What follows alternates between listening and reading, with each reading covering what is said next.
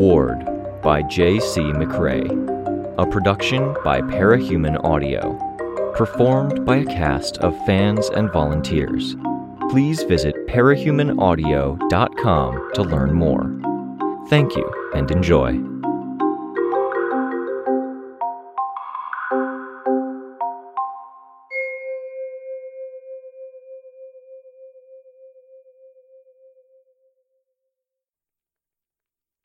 Arc 4, Shade, Chapter 6. "Help me understand how this makes any sense at all," Natalie said. We were outside of a bagel place, close to the station nearest the warden's headquarters. Natalie had bought a salad with chicken bits in it. I'd never liked eating cold chicken, so I'd picked up a salad without the extras, and a toasted bagel sandwich with fish, black olives, tomatoes, and cream cheese. We sat at a table outside. Natalie was wearing a shirt with a folded collar under a work-suitable navy blue sweater with black slacks. I'd seen Kenzie wear a similar outfit a few days earlier, though Kenzie had had a skirt, and Kenzie had worn it better. The group's lawyer. She was just a student, but Mom's verdict was that she knew her stuff well enough to serve, and she had a good sense of what was happening in the future. I explained. The area we were surveilling had a team of heroes come through at our urging. They had a brief interaction with the embedded villain population, suggested they might be sticking around, and then left. "And they were followed by the entire group of villains?" "By two, Hook Line and Kitchen Sink," I said. "They were angry following the discussion, were previously established as exceedingly violent, and they have criminal acts that are awaiting process." "They're not in the 9%? Is it 9 now? I was hoping the number would go up, not down." "9 now," Natalie said. "They aren't. I think most of the villains in Cedar Point are trying to stay clear of that line," I said. I took a bite of my sandwich, then wiped the cream cheese from the corner of my mouth with a flick of my thumb. Thoroughly disappointing. 9%. I'd known it as the 10%, which had been a neater, rounder number. With the courts badly behind, only a certain number of crimes and criminals were being rushed through the court, and it wasn't based on the time of the deed. There was something which might have resembled a balance right now, but it was slipping fast. People wanted to focus on getting themselves sorted out. There was plenty of work with reasonable pay, and the people who thought they could game the system ended up falling into the 10%. For those who did, the hammer came down hard and decisively. There was, however, a population of people who'd realized they could get away with things if they avoided being among the 9 or 10% worst offenders. It seemed to me that the gap was widening as people got more settled in and dissatisfied. I knew some areas were using a lottery system to deter the lesser criminals, choosing the crimes they'd act on and prosecute by drawing them at random. "Do you and did you know the crimes these two have waiting process?" Hook Line dangled someone out of a 4th-story window, witnesses saw. He was presumed to be acting as collections for a moneylender. The neighbors heard shouting about debt, not when Hook Line was there, but in general with the victim and his partner. "And you know this how, if it wasn't pursued?"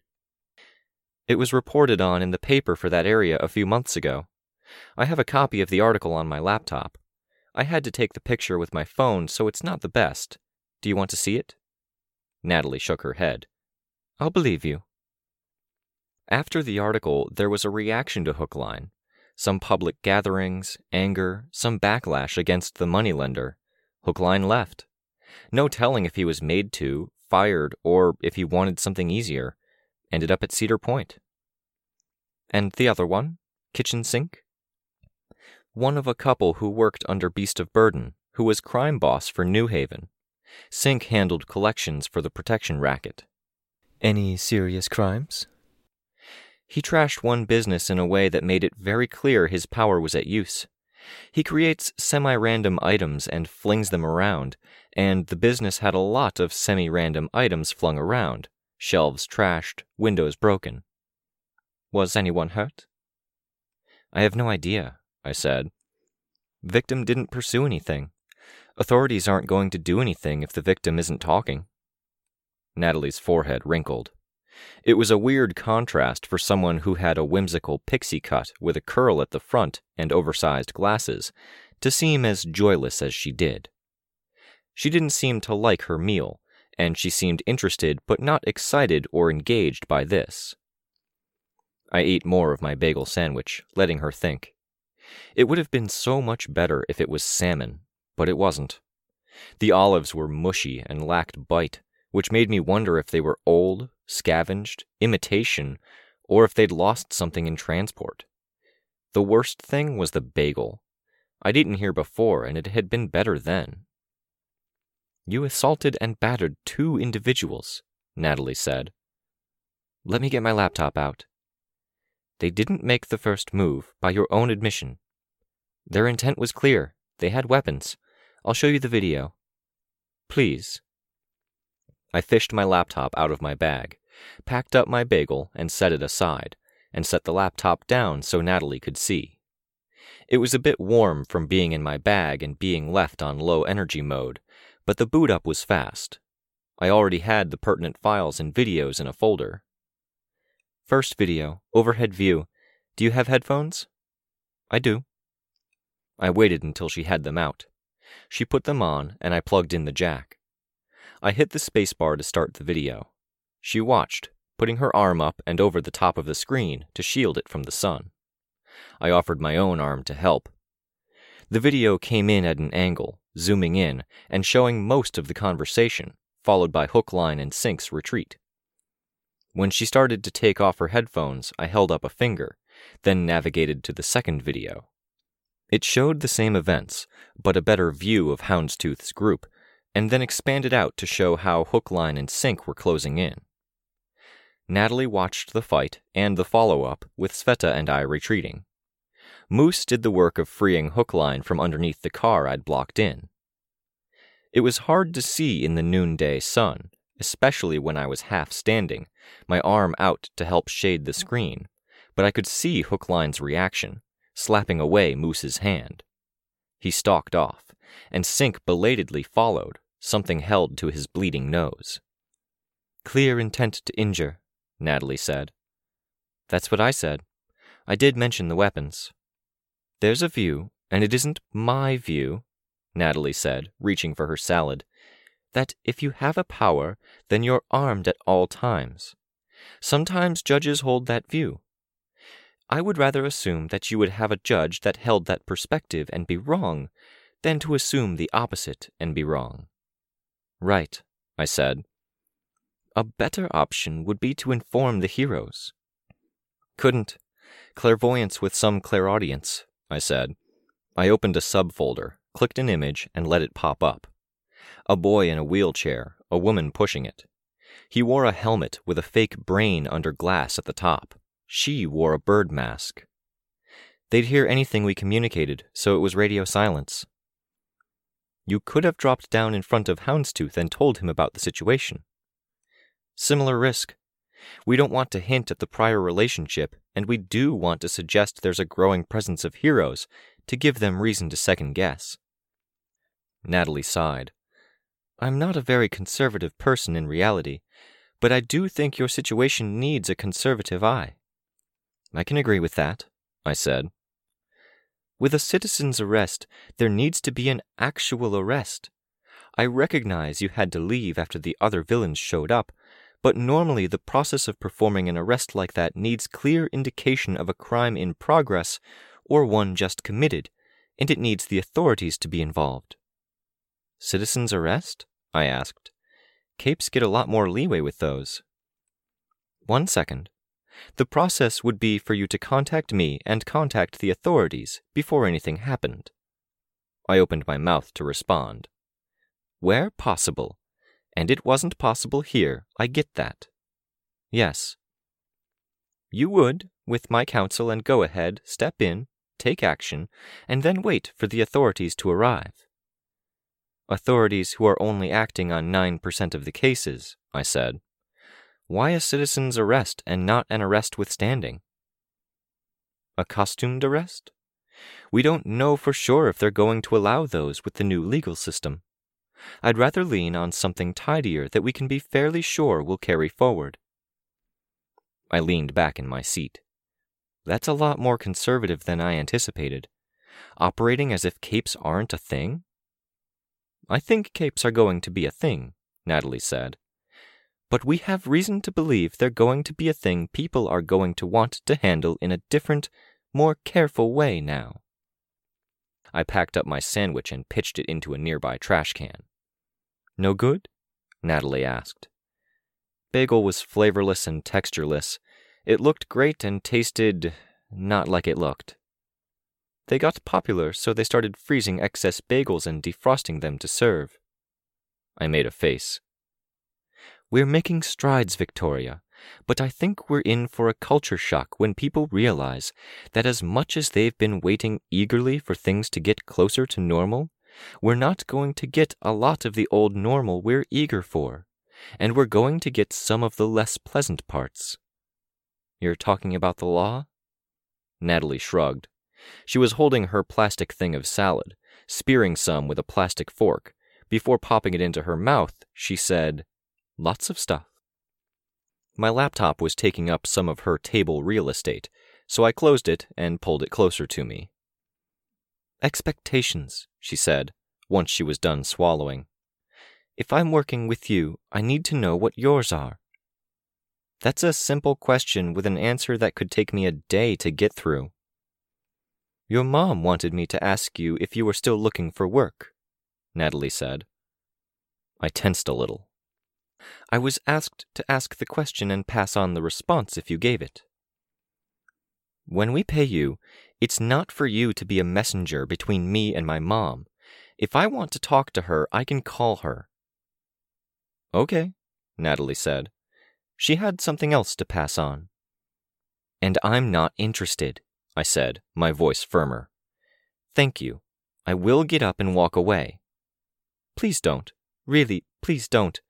There are a lot of things I want to talk about sooner than later, she said. During our last meeting, I know it was brief, but I wanted the lay of the land. I was hoping this meeting could be a chance to get a more comprehensive sense of what you wanted to do and what I'm doing for you. Both of your mother's questions tie into that. Did you talk to her about our meeting? No, not for the last one. For this one, I went to someone lateral to her. She approached me independently with these things and told me to reach out to you if you didn't reach out any time soon, because you would want to know. I wished I hadn't thrown my lunch away. I would have liked to have something to violently toss into the wastebasket as an outlet for what I was feeling. I shook my head a little. It's relevant, Natalie said, and it's important, I promise. I shook my head more. All around us, people were going to and from lunch. There was actually a city-like stream of cars on the road toward the center of the megalopolis proper. Tell me then, I said. There were 2 attempted breaches into our email server last night. It looked like it was directed at your mother. They put a moratorium on sending and receiving email for 3 hours while they did some back-end stuff. And there was another attempted breach partway through that. Tech people are looking into it. I nodded. I looked at my laptop.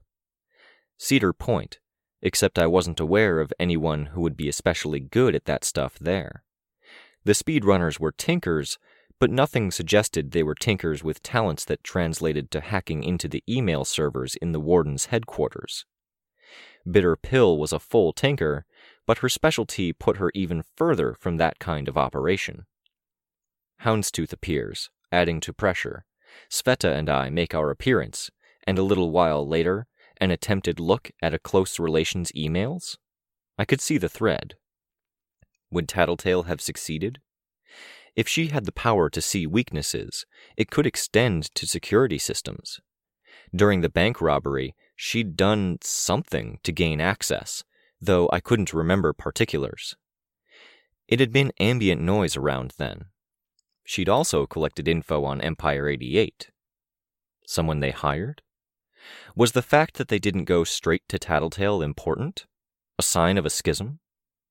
My mother thinks it has something to do with me, I concluded. She was called in for confidential discussion this morning. She got out of the meeting, said she couldn't get in touch with you, and told me to reach out. I think so, yeah. I can't have you being her messenger. It'd impact how this arrangement works, I said. Even if it's pertinent? Letting you know things like the possible breach into emails? That they're looking into people close to you? The problem is that it's always going to sound like a good reason. Could it sound like a good reason because it is one? Sometimes, even? I drew in a deep breath. I collected my laptop and put it into my bag. Don't leave, please. I don't want to drive you away. I do want to understand, Natalie said. The first and last thing I said at our last meeting was that I was concerned. I'm more concerned now. Why ask me about whether I was looking for work? Because she asked me to ask you, if I thought it was appropriate, and I thought it might be. Of fucking course, I said. Don't get angry, Natalie said.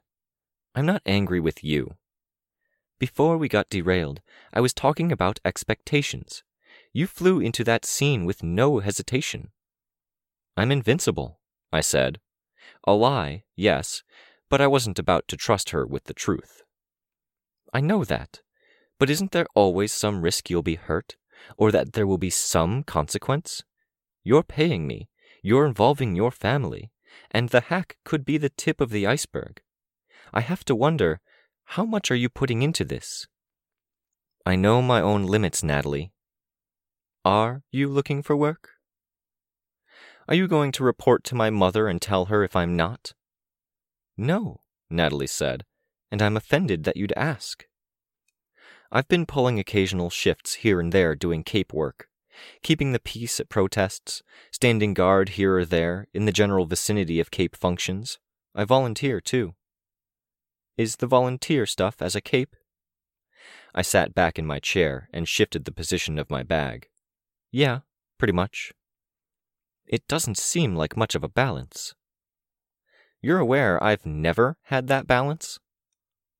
I asked in my best get-real tone. You went to high school once upon a time, didn't you?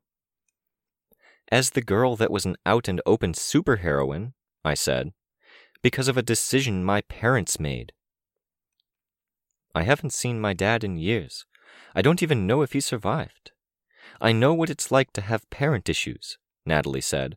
I do get it. But is this really what you want? Your mother is concerned. I grit my teeth. I'm concerned. I can definitely see the similarities between you two. You're both firm in your convictions, and it seems like you both give things your all. She's usually the first one in and the last one out at work. Can we stop talking about my mom? I asked, angrier than I'd intended. Okay, Natalie said. She stopped there. Give me a second. I'll compose my thoughts. I gave her a few seconds. My ankle crossed over the other, and the top foot tapped against the ground. My fingers fidgeted with the strap of the bag that laid against my chair. I'm your lawyer, for you and your team. Not my team, just a team I'm looking after. There's an implication of overseeing and ownership, but okay. I'm the lawyer.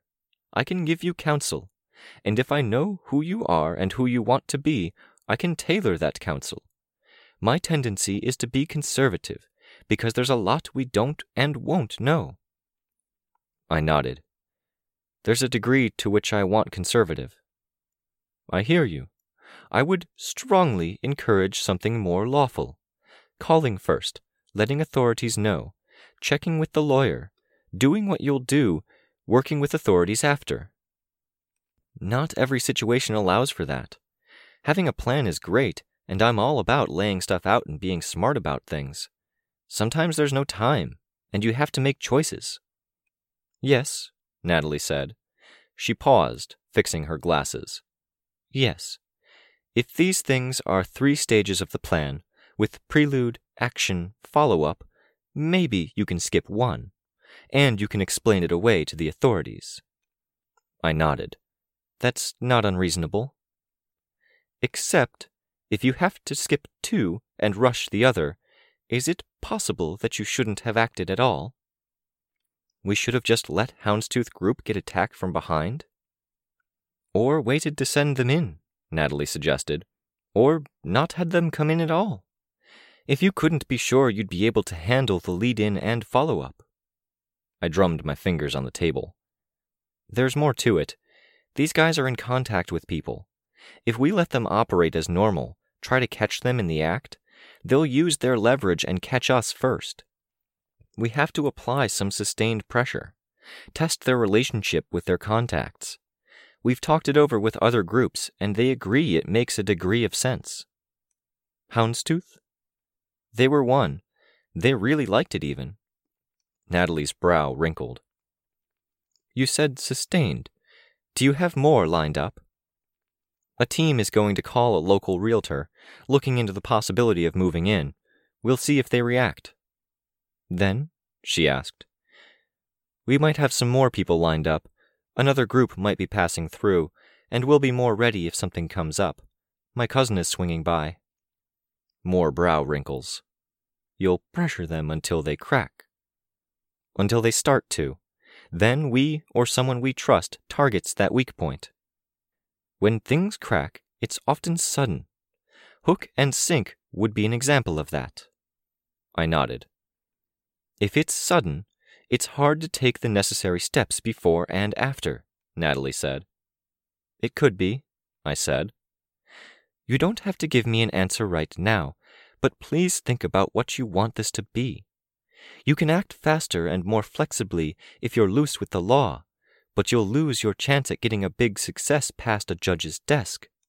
I can help you if that's the route you need to go. But you think we shouldn't go that way.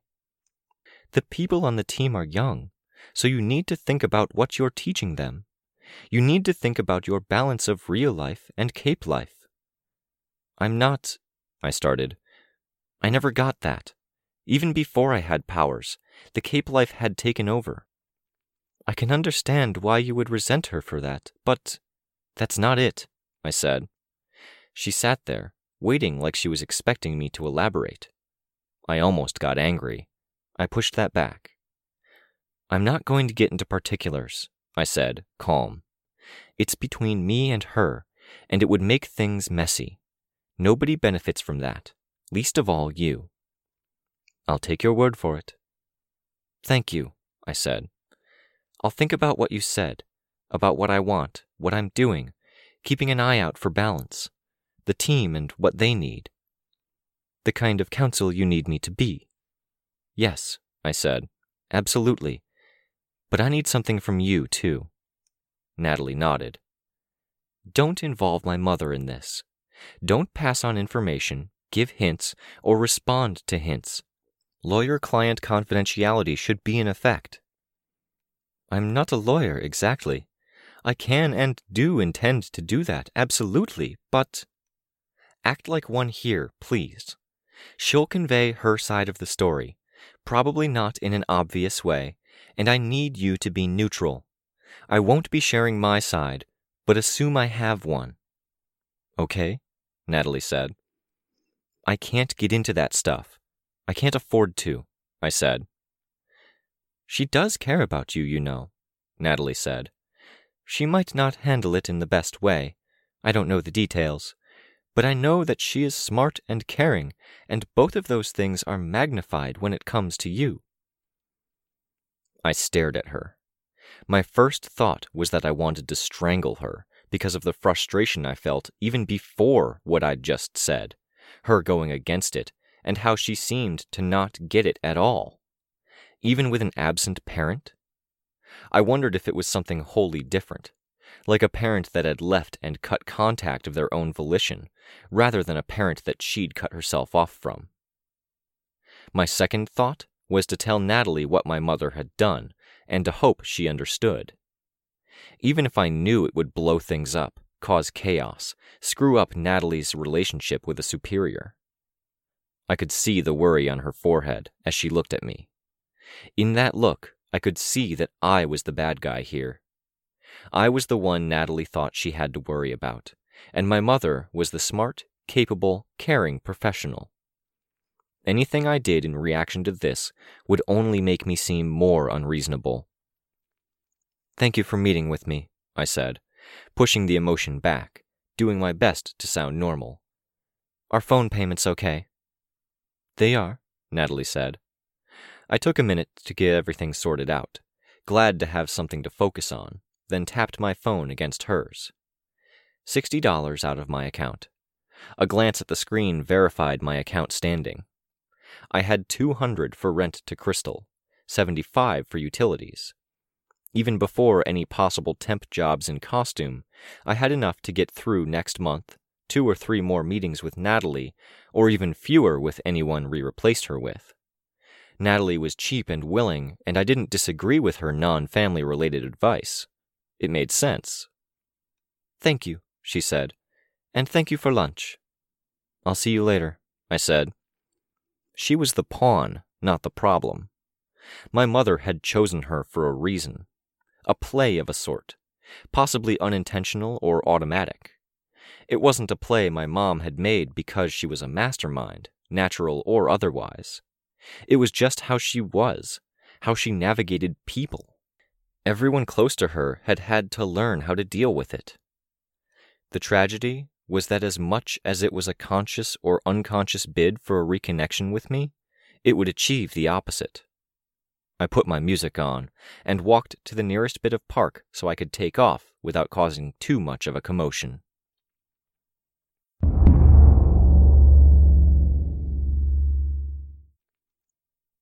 I let myself into the headquarters. I was secretly glad to find I wasn't the first person in, seeing Kenzie at the desk, wearing the same clothes from yesterday. As that fleeting sentiment passed, I was alarmed seeing Kenzie at the desk, wearing the same clothes from yesterday. "Kenzie?" I asked. "Oh!" I heard her speak, though she didn't move. Kenzie at the desk winked out of existence. "Kenzie?" I tried again. "I'm on my way," she said through the computer's speaker. "I was hooked in by phone and forgot I had a virtual me set up to appear if I called. It's only half done. I'll be there soon. How are you?" "Don't dive too deep into the team stuff or Tinker Tech, Kenzie," I said. "Take a break. Turn off your brain every once in a while." "I turn off my brain by tinkering," she said.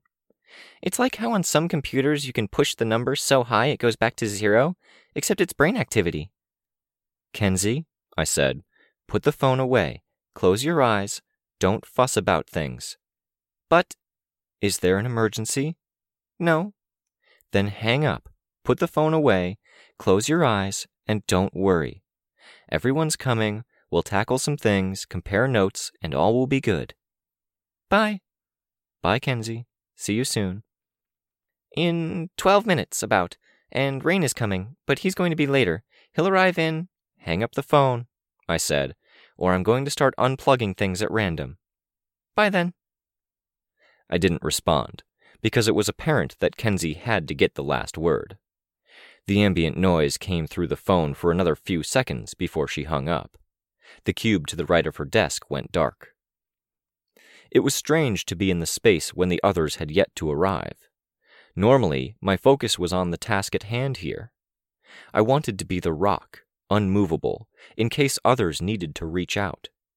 It was hard to be that with Natalie's words in my mind and the room empty. The whiteboards were people's thoughts encapsulated. Mine was numbers to call, things to do, a rough timeline of events, with the next being Auger's call to Cedar Point. They were Houndstooth's recommendation. I added notes about the hack. Kenzie had her costume notes, tinker notes, some drawings in erasable marker of her face, a circle with large eyes, a kiss-shaped mouth, and 2 buns, and various hearts and stars. She had 2 boards, one mounted on the wall behind the one with 2 legs and 4 wheels, and the tinker notes spilled out from the side of the one in front to the one in the back. So did the stars and hearts, for that matter. Chris's was at the other end, opposite her desk. I walked over to it, glancing at the others on the way. There were some names written down, but most had been erased. Menagerie, zoo, zoological or zoologic, hodgepodge or hodge, podge. Note to self, bring books for rain. All written in the bottom left corner.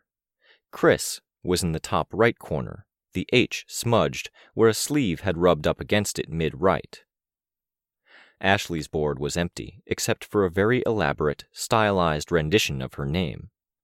Kenzie had found some fonts and displayed them on the whiteboard for tracing. Ashley had okayed this one. Just Ashley. Nothing else figured out. Rain had 2 boards, like Kenzie. One on wheels, another on the wall behind. Unlike Kenzie, they weren't even remotely organized by topic. Snag, love lost, cradle, 5, known acquaintances, tinker hands, contact pads, timeline for Snag's operations, known places the cluster had been with lines drawn to names of acquaintances, name ideas with handbrake crossed out because Tristan had apparently vetoed it, a crude calendar with the names of cluster members filling in blanks, love lost due tonight, and so on. Just red marker and some brown, presumably to put in different words or gaps yet to keep them distinct. Or because Kenzie had stolen the red marker to draw hearts. Tristan's was next to Rain's, and Tristan's was mostly devoted to team name ideas, room layouts, broader organization and schedule, and some minor notes on money spent. Byron hadn't really showed up in the hideout, but Tristan had still devoted a quarter of the board to him, a list of movies, aimed at letting Byron maintain a degree of communication with Chris and Rain, it seemed, from the comments on the side. Sveta was taken up by a mix of art and names. She'd written out names not in a list, but as solitary words. Images had been drawn around them. Beneath more, a girl's hair, wavy, with a fish head poking out to the right from between 2 curtains of hair. It was very detailed for art on a whiteboard, with each scale getting a texture. Above lash was a feminine figure in stark black lines with back arched, head back, and breasts pointed skyward. The breasts so pointed they could have been used for Kenzie's geometry homework. To the right of Cirrus was a face drawn out in lines, frowning. Birth was sitting in the bottom right corner in tiny text. The image was so small it was barely legible.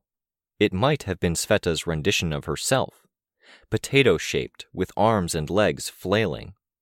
A line was drawn between its head and the word no, a speech bubble without the bubble. I felt oddly fond at seeing it.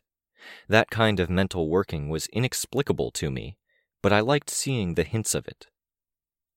After Sveta was my whiteboard, neatly organized, then Kenzie's 2, which I'd already noted.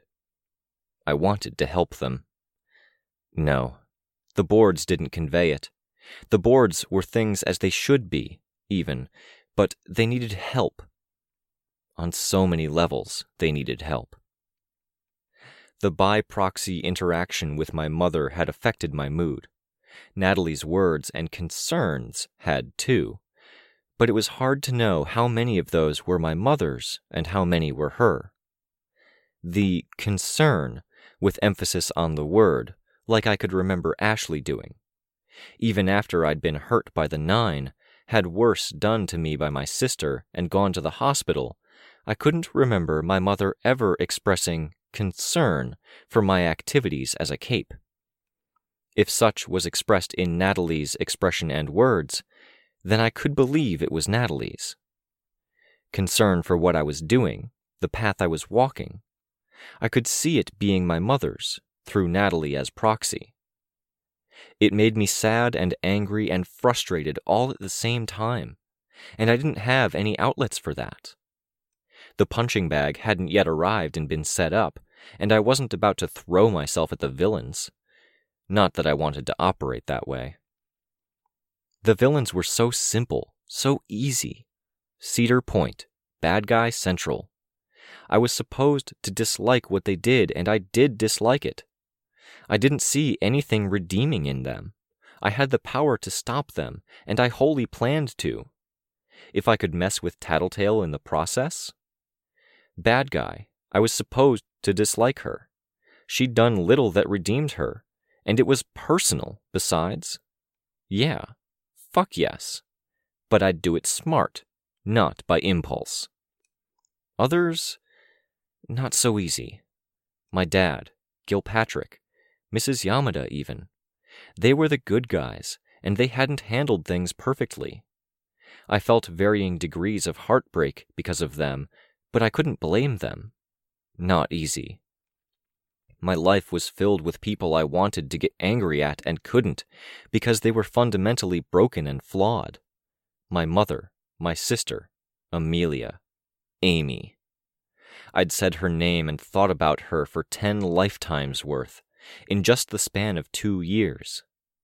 I felt vaguely ill that I was doing so now, even if it was for the sake of doing as Natalie had asked me to. The only thing I hated more than being victim to other people's emotional impulses and fucked upness was when those other people were so close to me that it all came down on my head. The furthest thing from easy. The door opened, interrupting my thoughts. I turned my head to see. Sveta and Ashley. Tristan absent, even though he would normally catch the same train. "Hi," I said. "What are you doing standing in the dark? At least turn the lights on," Sveta chided me. "There's more than enough light from the windows," I said. "It's bright out." "I'd expect that behavior from Ashley, not you," Sveta said. "Sounds right," Ashley said. Sveta flicked the switch, looking up as the lights took their time coming on. It made me think of my mom, turning on the lights, even when not strictly necessary. I could remember visiting friends' houses and feeling like something was odd when other parents didn't do it. "What are you doing?" Sveta asked. "Thinking." "Uh-oh." "Constructive thinking, I think. I hope. Had a chat with Natalie." "Uh-oh," Sveta said, again as she sidled up to me. I gave her a light push. She smiled, rightened herself, and half-stepped, half-stumbled right next to me. She gave me a hug from behind, setting her chin on my shoulder. Familiar sensation there, in an eerie, not familiar way. "Tristan's walking the Sprogs," Sveta said. "Rain's late." Kenzie mentioned, I said. The second part. Sprogs? "Chris and Kenzie. I thought it was clever." "It was." She nodded, head moving against my shoulder. "You're looking at the boards?" I gestured in the direction of the whiteboards. "Natalie wants to know our mission statement, so she can fine-tune her advice. She wanted a lot of things, some harder to put into words than others. I'm looking at the whiteboards, trying to figure out what the thread is and how I can help." "Your board is empty, Ashley," Sveta said. "So?" "Are you going to call yourself Damsel of Distress?" I asked. "For that matter, what are you doing costume-wise?" "If you're going to tell me not to wear a dress while I'm out with you all, you can fuck off," Ashley said. "Not wearing a dress could help with the Manton issues. You're more likely to use your power to blow up the edge of a flapping dress than the part that hugs your body." "You can fuck off," she said again. "Ashley likes dresses," Sveta said. "We've had conversations about it. She thinks I should wear some, and I've had to repeatedly reinforce that I don't have the legs for it, because I don't have legs." "They multiply a lady's grace," Ashley said. "You can't exaggerate a negative," Sveta said. "You're attached to the image," I observed. "Obviously," Ashley said, turning to face me. She was attached to just that image. I wasn't sure if she had multiple versions of the same dress, but she didn't change things up much. She had, however, bought the new dress in Cedar Point, and we'd seen on camera as she considered nail polish. She wanted to change, maybe, but how long had she stuck to this style? I'd fancied taking Sveta shopping, but now I was intrigued by this puzzle. It's a shame you damage your dresses, I said. I indicated the hem of her dress. Are you learning to tailor, or do you hire someone? I'm studying it. Saves me money. Okay, so I have a bit of a crazy idea, I said. She narrowed her eyes. Bear with me, I said. Bear with her, Sveta said. Victoria knows fashion. You're leading up to this like you'll know I hate it. I nodded. Out with it then, Ashley said. Hair, I said. No, was the response, without a beat missed.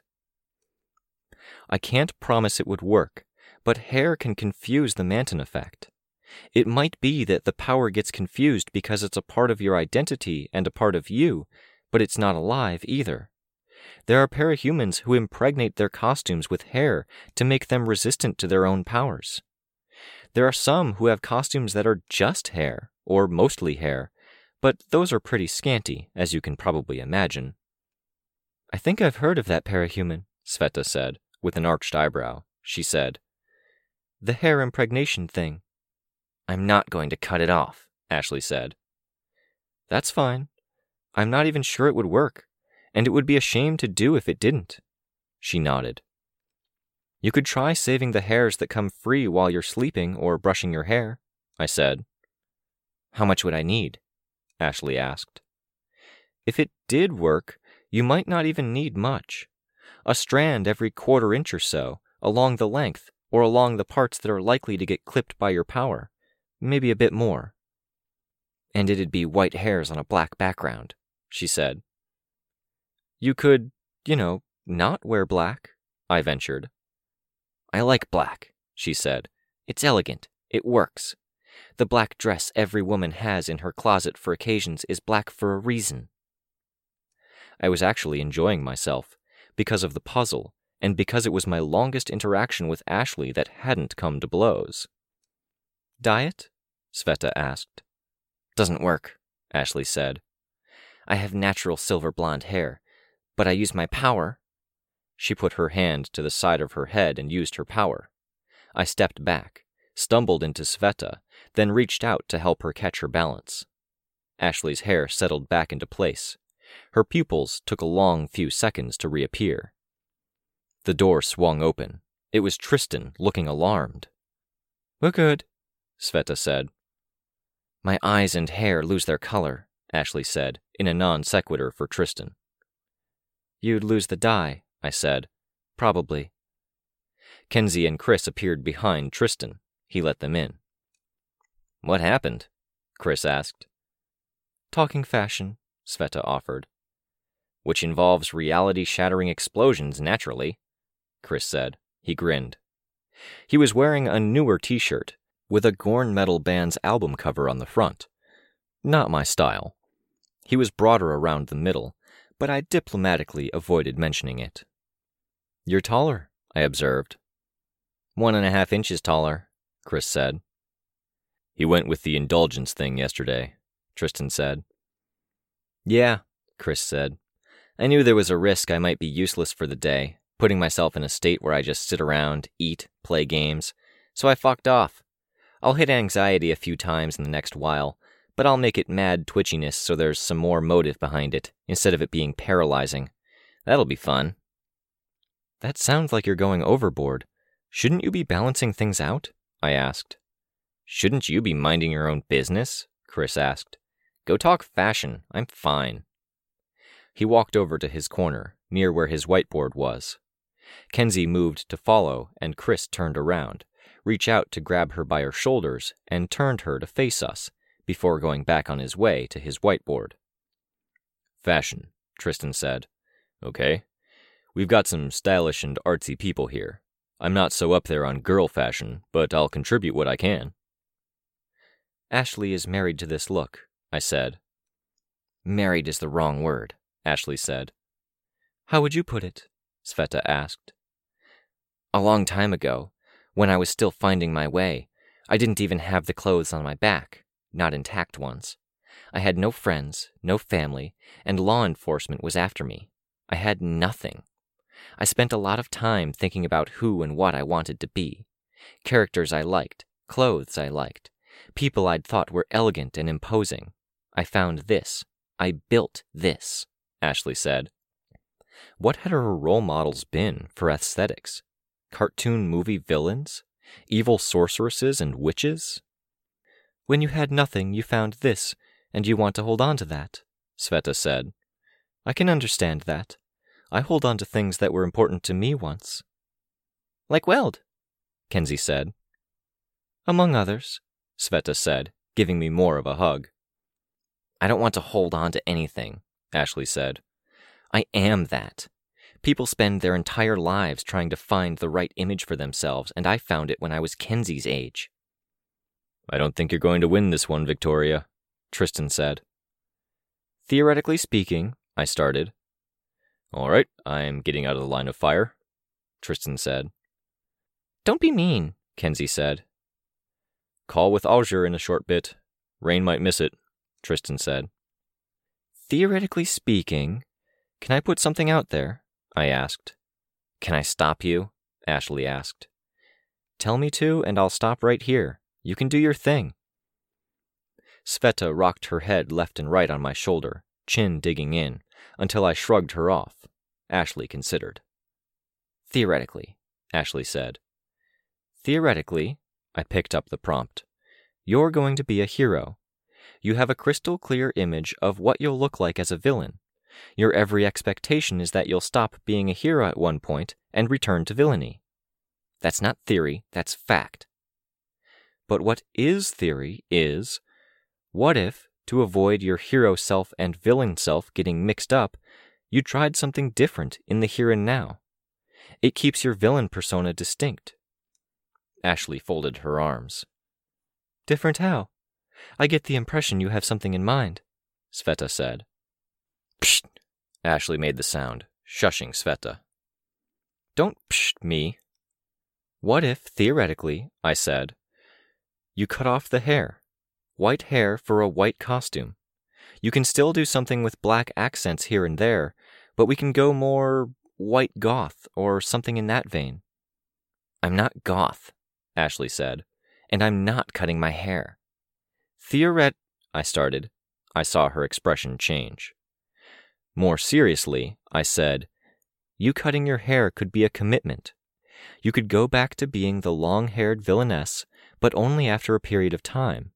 You'd be locking yourself into being a hero in the meantime. A hair-based time commitment, Sveta said.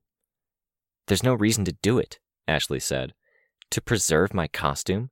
For that minor gain, I'm supposed to risk looking like a simpleton? No.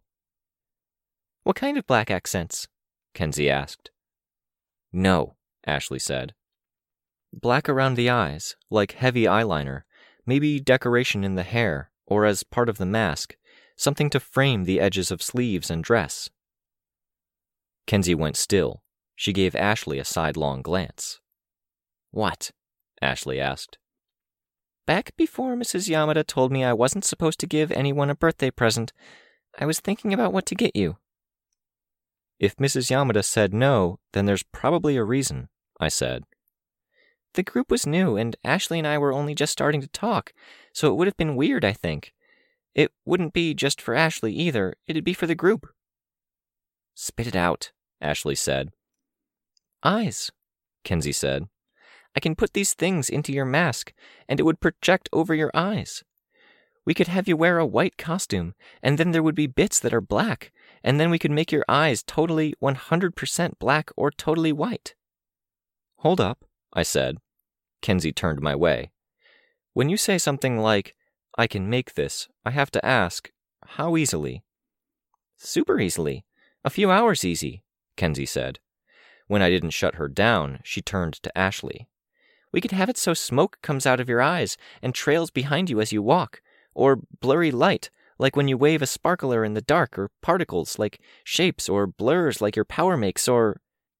Ashley put a hand on top of Kenzie's head. Kenzie stopped talking. Do you want to? Do you like it? If I went to buy you a gift to balance it out so it was equal, what would you want? Went? I don't want you to go anywhere. I meant some other time. No gift, Kenzie said. Hang out. Talk with me. Come on, we can use your whiteboard. We'll talk and take notes, and figure out what your costume might be. Let me search for things on my phone. Kenzie took Ashley's hand and led her to the whiteboard, tugging her along. Ashley didn't object too much along the way. Near Kenzie's computers, Tristan had his arms folded, his eyebrow raised. Sveta had her head cocked to one side as she studied me. Chris was dumping his bag out on his little table. "She's not hard to figure out or anything," I said, quiet enough that only Sveta would hear me. "At one point she said we were pretty similar people." "That leaves me with way more questions than answers," Sveta said. Tristan called out, "Don't get too into it, you two. We're listening in on the call with Azure soon." Ashley raised a hand, waving him off. Kenzie was just non-stop background chatter now. "What are you thinking?" Sveta asked. "You're introspective today." "Extrospective right this moment," I said, thinking about the big picture. "Think out loud." I shrugged. The team, how it fits together, how I fit into it. "A bit of introspection, then." "No, not exactly," I said, the thought clarifying as I said it. "How's Weld doing?" "If he could get tired, he'd be dog-tired. I need to have a talk with him soon, before things get to a point where I don't see him ever," Sveta said. "I hate to add anything to his plate, but I have to be assertive." "I'm glad you have him," I said. She smiled. "I'm glad I have him too. Even if he's tired and gone most of the time. Why are you asking about him?" When Mrs. Yamada asked me to sit in with the group and help out, she asked Weld first, didn't she? "Ah, you caught that," Sveta said. The smile disappeared. "I'm sorry. I wasn't sure if you did, and I didn't want to risk hurting your feelings." "Was I second choice?" I asked. "I don't think so. Sorry, I don't know for sure, but Weld was asked and he said no, but he said he'd be free a little while after. She could have waited and had Weld sit in, but she chose you." "And she seemed okay, almost relieved at me doing this," I said. "As okay as she is with any of this," Sveta said. The display on the wall lit up. The trill of the phone filled the room. "They're calling us first," Tristan said. "Everyone come. Seems like Rain is going to miss this. Sucks." We gathered at the desk. "We need something to call you," the woman's voice on the other line said. "Dido speaking, with Azure." "Dido, this is Capricorn. You're on speaker with most of the rest of the team listening in. We're working on the team's name. We'll have something soon." "I wanted to go over the particulars, make sure we do this right. We're going to be calling—" I mostly tuned it out. Tristan had it handled, and it wasn't rocket science. I wasn't that fond of Azure either. Natalie had asked me what I was doing. I'd been asked to be here. I was damaged, and Mrs. Yamada knew it. Why was I here then? Yesterday, I might have said it was so I could provide this kind of direction and guidance, so I could talk to the lawyer, handle situations like Kenzie's and Ashley's, and be a friend to Sveta. Was I right, thinking that Yamada had felt like she'd done her job in putting me here? Was I overthinking things after my talk with Natalie? Paranoia rearing its ugly head again? "Beautiful," Dido said. "Should we conference you in?" "No," Tristan said. "We've got a number you can call. It'll route through to them, and it won't be as blatant as a conference call." "Lovely. I wondered if I should mention something. Good to work with people who know what they're doing. What number?" Sveta mouthed the word slimy at me. Water off my back now. I'd just dealt with my mom, and this was easy by comparison. Tristan gave the number, and the call was terminated. He checked his phone. "Rain wants to know if people are okay with him inviting Aaron. They're still half an hour away. She gave him a ride and they stopped along the way. He says he's safe, no trouble, but he wants to talk, and he wants her here when he does." Tristan's voice was just a bit tight. "I have suspicions," Sveta said. "I know, I think," Tristan said. With that, I felt like the musings crystallized. I wouldn't know until I talked to Jessica, but I had more of an idea. Things made a degree of sense. "Not here," I said. Tristan asked. Gut feeling, but we'll meet him to talk somewhere nearby, as soon as this call is wrapped up and we've seen how they respond. Half an hour should be plenty of time, but let's not do it here, I said.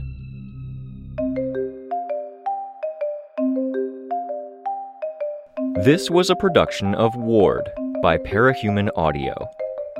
Ward and the Parahuman stories are written and owned by J.C. McCrae. You can find the original text and support the author at parahumans.net.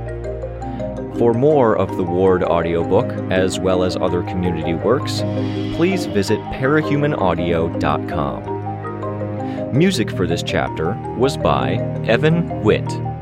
Find out more at wittynotes.com. Editing by Samurai Buko. Narration by Robert Rain Ramsey. Find more of their work at our website. Thank you for listening.